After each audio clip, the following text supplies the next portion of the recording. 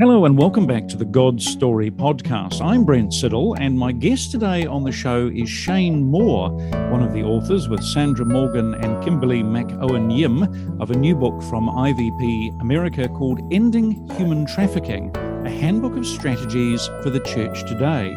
Shane is an author, editor, and activist. She's the co-founder of Redbud Writers Guild and former director of operations at the Humanitarian Disaster Institute at Wheaton College Graduate School. Her first book, Global Soccer Mum, Changing the World is Easier Than You Think, chronicles her work with the HIV/AIDS pandemic and her involvement with the One campaign, and received an endorsement from rock singer Bono.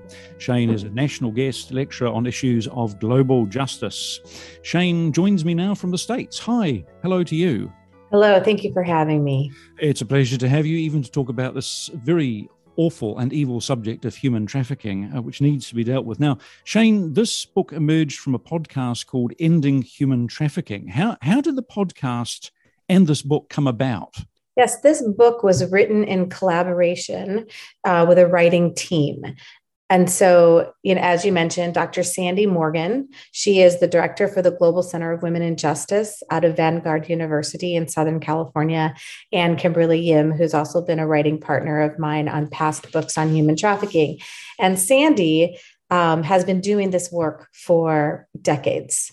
And so we partnered with her and the Global Center for Women in Justice to create this book. The Ending Human Trafficking podcast, which you can find it at endinghumantrafficking.org, Sandy has been doing that podcast since 2011. Any topic you want to know, any expert, it's in these episodes. And so what we set about doing when we were wanting to create a handbook of best practice strategies for the church, for the global church, for the Western church, was to sort of concisely break down these trainings that have been done for decades, and with up-to-date information and up-to-date data of what is really happening in the lane of trying to end human trafficking. And a big passion on my writing team is this concept of collaboration.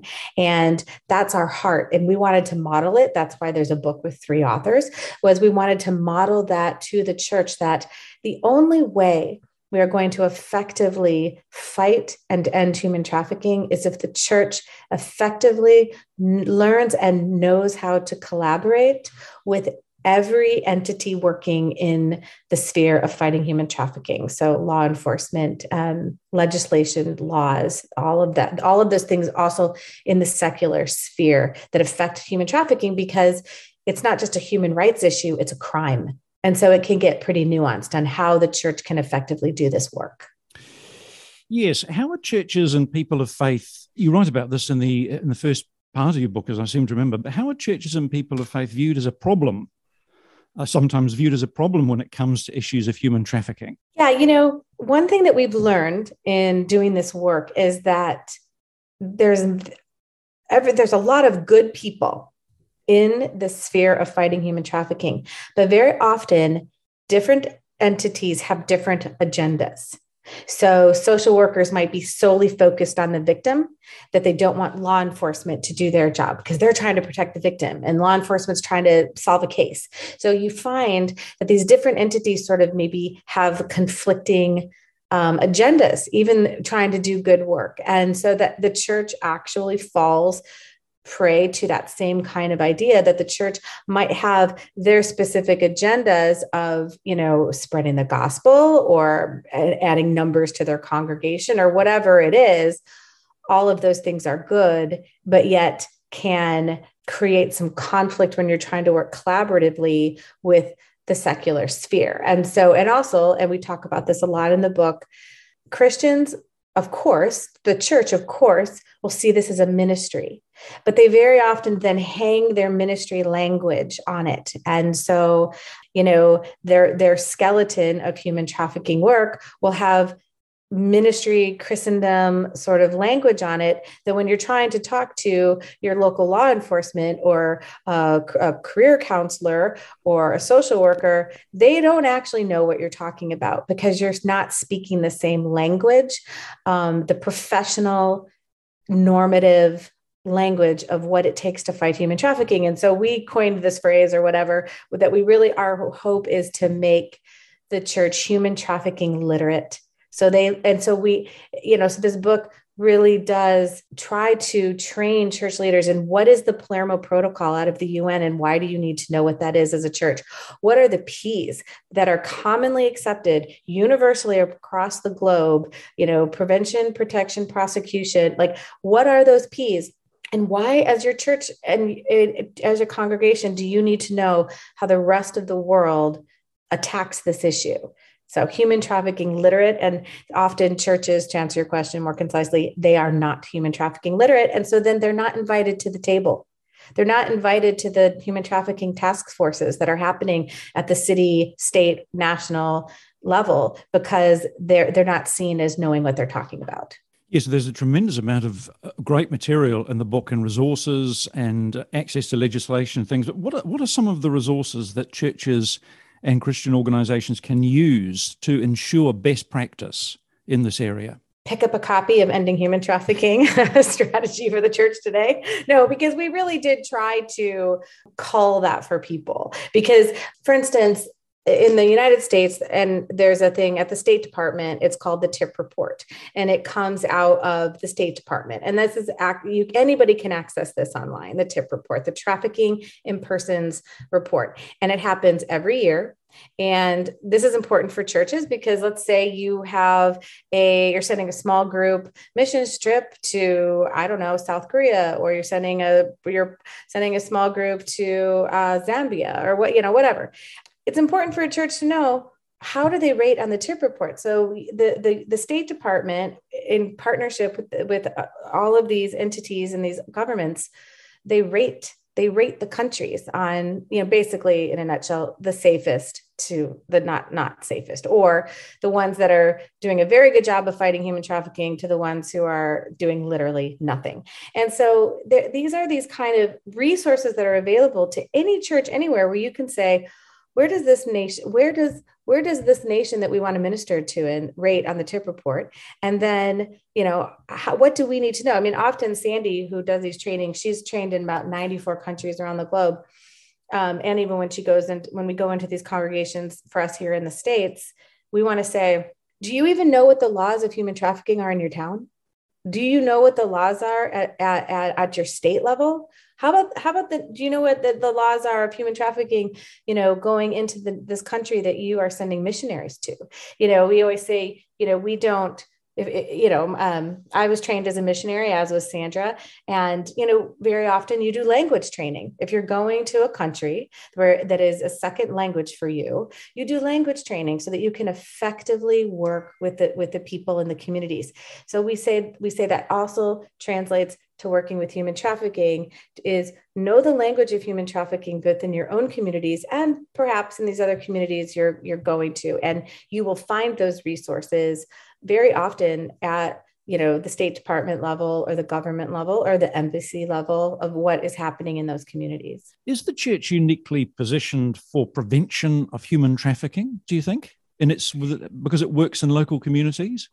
Yeah, I mean, that's one of the strongest sort of premises or thesis of the book, is that we truly cannot emphasize enough our belief that the church is uniquely positioned for the prevention of human trafficking. Human trafficking is a crime of money. It's a crime of money. And, so very often, so much emphasis, of course, is placed on the trafficking of minors for sex trafficking. I was just having this conversation actually with a pastor. I'm calling up from Dallas, Texas, USA right now. And it was a couple of pastors, and they were both saying, when I think of human trafficking, I think of sex trafficking of minors, which of course is a horrible evil, and we have to prevent it.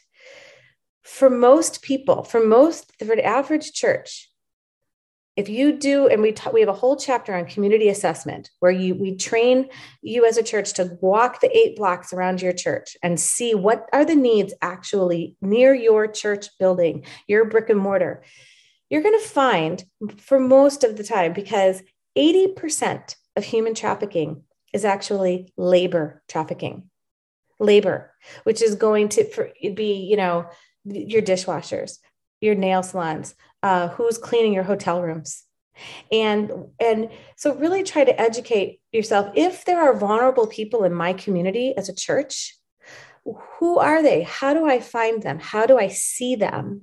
And because the church is so embedded in the community, that is what gives it its unbelievable strength and its unique position to prevent it in the first place. We talk in the book, we give this analogy of a fence post and a cliff.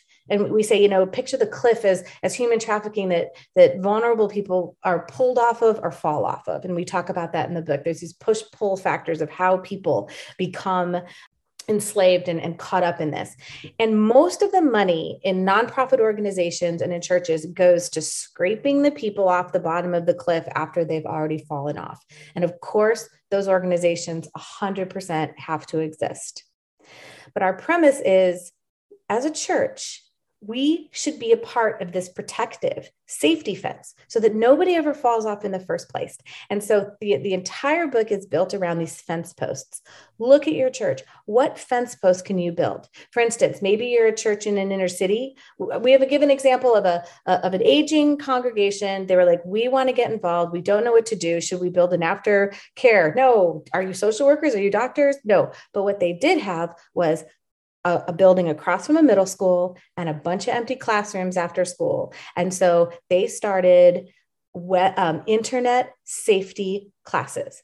That is fighting human trafficking. That is prevention. Taking these kids into your building and teaching them how to not become victims on the internet. And so that's their fence post. And then they get to connect that fence post to maybe law enforcement or to the other people around them. And it's really powerful as churches really start to collaborate in the greater community with what they can do and what they can do well. Yes, I want to come and talk about social media and the internet, because a lot of parents, particularly in New Zealand and all over the world really, are so concerned about their children online and what's happening to them and the potential for abuse.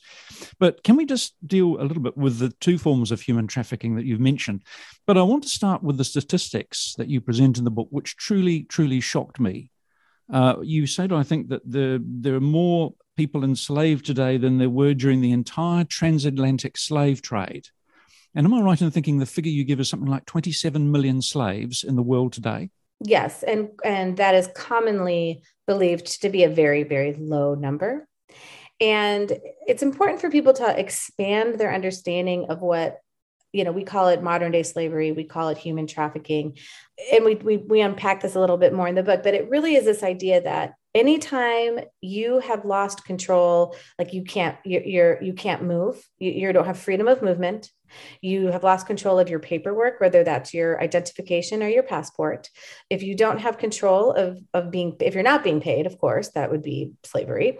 Or if you're not in control of the money that is given to you, that's what modern day slavery looks like. And so that's why it's very hard to identify. It's why it's very hard to get the numbers accurate. Evil knows no bounds. So there's human trafficking in India where they're, 5-year-olds are making bricks out of clay and they're just, nonstop working. They are slaves. They can't leave. And then there's cases of human trafficking in Orange County where there's a minor that just works for a wealthy family and never leaves the home and doesn't get any schooling and is just feeds their kids and does their housework and is invisible to the community. That is human trafficking. And that's the labor trafficking piece. So, it's, and in America, we have this term coyote, and that's the person that brings the illegal immigrants across the border. And that's human trafficking very often, because what happens is the guy says, okay, you pay me this much money, I'll bring you into America. And then what happens is he wants more and more money. He says, fine. It's really this old concept. When in the States, we learned it as indentured servanthood. So people came over from Europe and they would work for 10 years and then they were free. That's human trafficking. So, this idea that it still happens. Sure, you can come over into America, but you will pay me for 10 years to pay off this debt because I got you here safely. That's human trafficking. So there's so many different types. We unpack them, of course, in the book, but that is, again, why the numbers and the statistics are very, very difficult to get specific. And one assumes that human trafficking is still very closely linked with organized crime. Yes, these are huge crime syndicates. And that's the thing that is really, they are so sophisticated. And so originally the term trafficking, like for me, when I first was educating myself, I associated it with drug trafficking because it's moving a product from one place to another, or more specifically, like across state lines or across nation borders. So human trafficking got that phrase because what they learned was these crime syndicates, they're moving the people, they're moving them. So even if it's not like a human smuggling situation of human trafficking, they still move them because if you stay in one place, law enforcement's going to figure out that there's a warehouse of 30 women that are, they move them. And so it's a very coordinated, sophisticated crime network of moving people around to exploit them for work or labor or sex. Yes. How do people actually end up being trafficked for labor? Can you give us one or two, without mentioning names, I suppose, one or two examples? Yeah, I mean, I think the stories that you hear a lot of are there's a problem right now in the Middle East where a lot of Filipino women are being brought over to work as domestic workers. And they're actually they're on the streets, they're finding them, they're promising them good jobs, like, come on over, you're going to live this wonderful life, and then they get over there and they realize they are indeed domestic workers, but they work 20 hours a day. They sleep on the floor with the animals and they're paid nothing or very little. And they're cut off from their families. They can't write them. They can't send them money back. So I think that very often happens. A pretty famous case that happened, I believe it was California, which is so evil. You don't even understand how people can do this, is that they actually went and targeted men with special needs. So men with mental handicaps or physical handicaps, and they brought them to a farm and they lived in a barn and they worked for nothing. And some of these men, when they rescued them, they'd been there for like 30 years. Wow. So, I mean, the drug traffickers figured out if somebody uses a drug, you use it once, it's gone. But a person you can keep using over and over. It's shocking, isn't it? We're going to come on and talk about sex trafficking. What's the connection between pornography and sex trafficking? There's a huge debate about that. I personally believe that it is 100% connected, and that pornography is the more, as a global culture, or it's here in America where they're trying to, legalize it and all this stuff, the more we normalize pornography, the more we will see of human trafficking, 100%. And quite frankly, a lot of the sex trafficking, there'll be, this stuff's pretty easy to find in the internet, if you find these articles, or people like International Justice Mission that are actually doing the rescues, is that's a huge part of the sex trade right now, is sort of the online video creation of sex abuse to minors, and it's consumed all over the world, and people call it pornography, and it's not. It's the sexual exploitation of minors. And we talk about that in the book, that language matters, like being human trafficking literate matters. So, if some girl gets arrested and she's 16 and the news is calling her a prostitute, she's not a prostitute.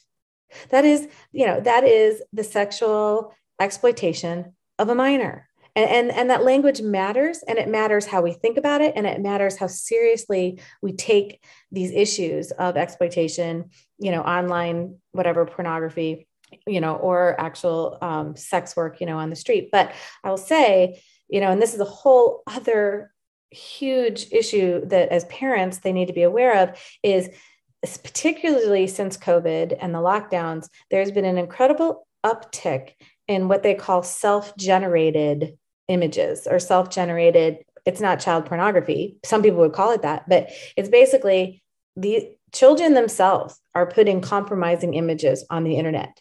And there's a whole lot of reasons of how this happens. They're groomed. And like any other way, they meet someone online, they're talking, and they say, oh, just send me this one little picture. Oh, just send me this one little picture. And it seems flirtatious. And so they start sending pictures, and then bam, the exploitation happens. And they say, you know what, you will now do this. You will now sneak out and meet me here. You will now do this for money and pay me, or I'm going to tell your parents and I'm going to show them these pictures. And so it is very easy to ensnare children today. And so parents have to be so brave. They have to go into their phones and into these iPads and see and their search histories. They need to know exactly. I was not this way. My child is a 20-year-old and I feel like I dropped the ball. He was the guinea pig. He is that generation that had a smartphone when he was 12 and I had no idea what he was looking at. And it makes me cringe. So I am very outspoken that be that annoying parent that has every single app on their phone and they know every single person they're talking to, because this grooming, it happens so quickly and you might never know anything is happening. It's part of youth culture too, isn't it? I mean, I can't remember the statistics, but you quote them in your book.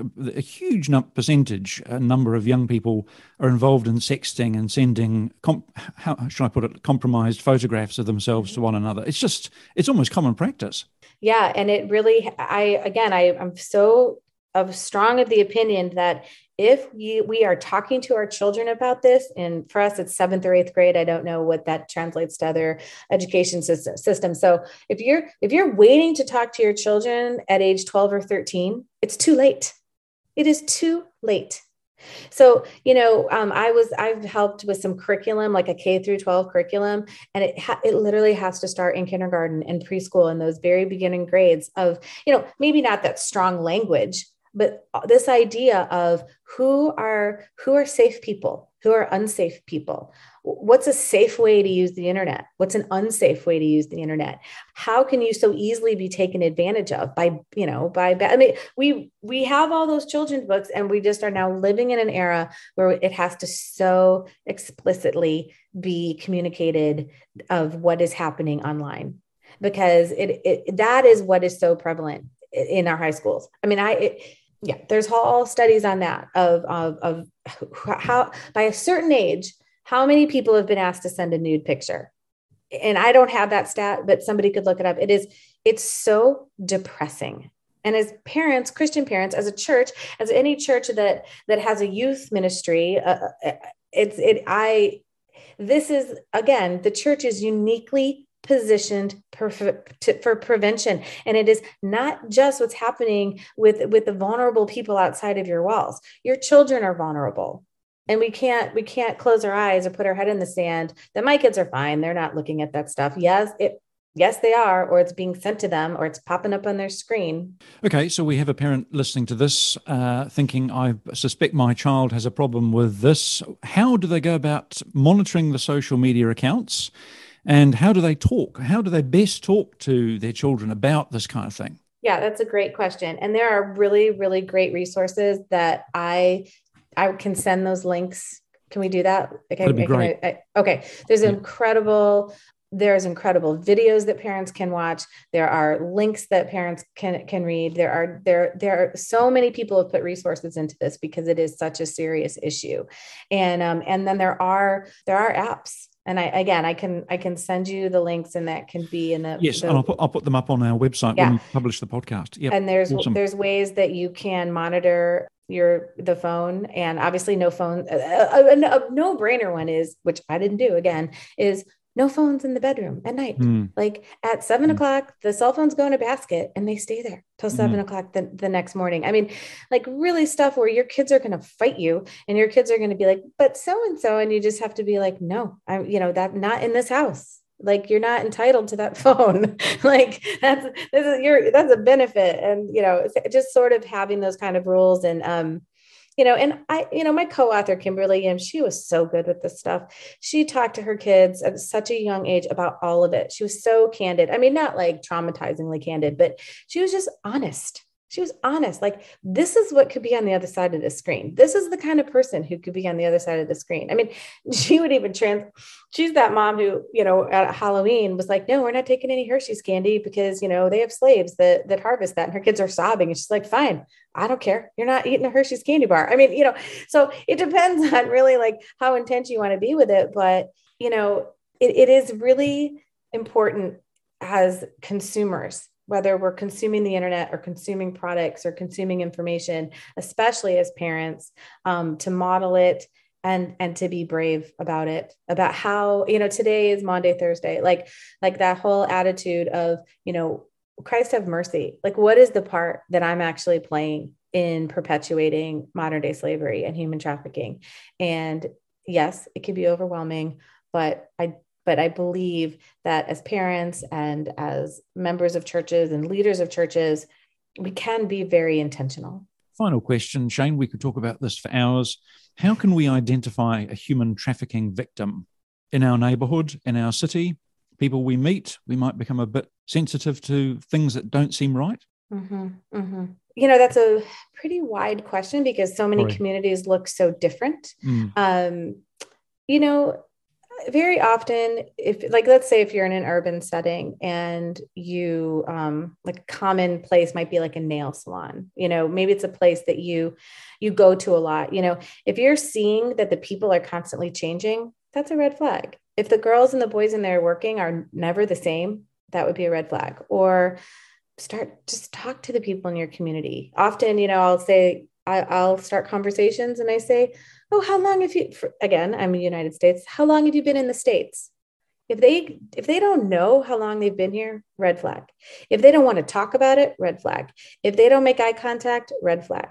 If you ask their name and they say Nancy, no, that's not your name. You're from Cambodia, red flag. So, there's, and we do really outline that in the book of just some really tangible ways to sort of flesh out the vulnerable people around you, because that's the bottom line is, as the church uniquely positioned in the community, it's really, you're looking for the vulnerable, and the vulnerable are poverty. The vulnerable are your foster kids. The vulnerable are your runaways. What is that stat? It's like within 48 hours, a runaway kid will be approached by a trafficker, AKA a pimp. A runaway will be approached within 48 hours of running away from home. So those are your vulnerable. So you want to, you look for the vulnerable in your midst, and that's what it would look like in your community. Mm. Shane Moore, the co-author with Sandra Morgan and Kimberly McOwen Yim of this fabulous new book from IVP America, which I think everyone should read. I found it a real eye-opener. It's called Ending Human Trafficking, a handbook of strategies for the church today. And goodness only knows we in the church need to get our act together on the subject and get educated, don't we, really? Thank you so much, Shane, for your time. And thanks to our creative team at Liquid Edge, who sponsor this podcast and take care of things behind the scenes. Shane, thank you so much. Thank you. We really hope you've enjoyed this episode of the God Story podcast. If you want to help us make more great episodes like this one, you can head over to our Patreon page and become a God Story podcast supporter. You'll receive our undying gratitude, plus a few bonus goodies for your ongoing support. Just visit patreon.com/GodStoryPodcast. That's patreon.com/GodStoryPodcast. As always, you can get in touch with us via our website, godstorypodcast.com.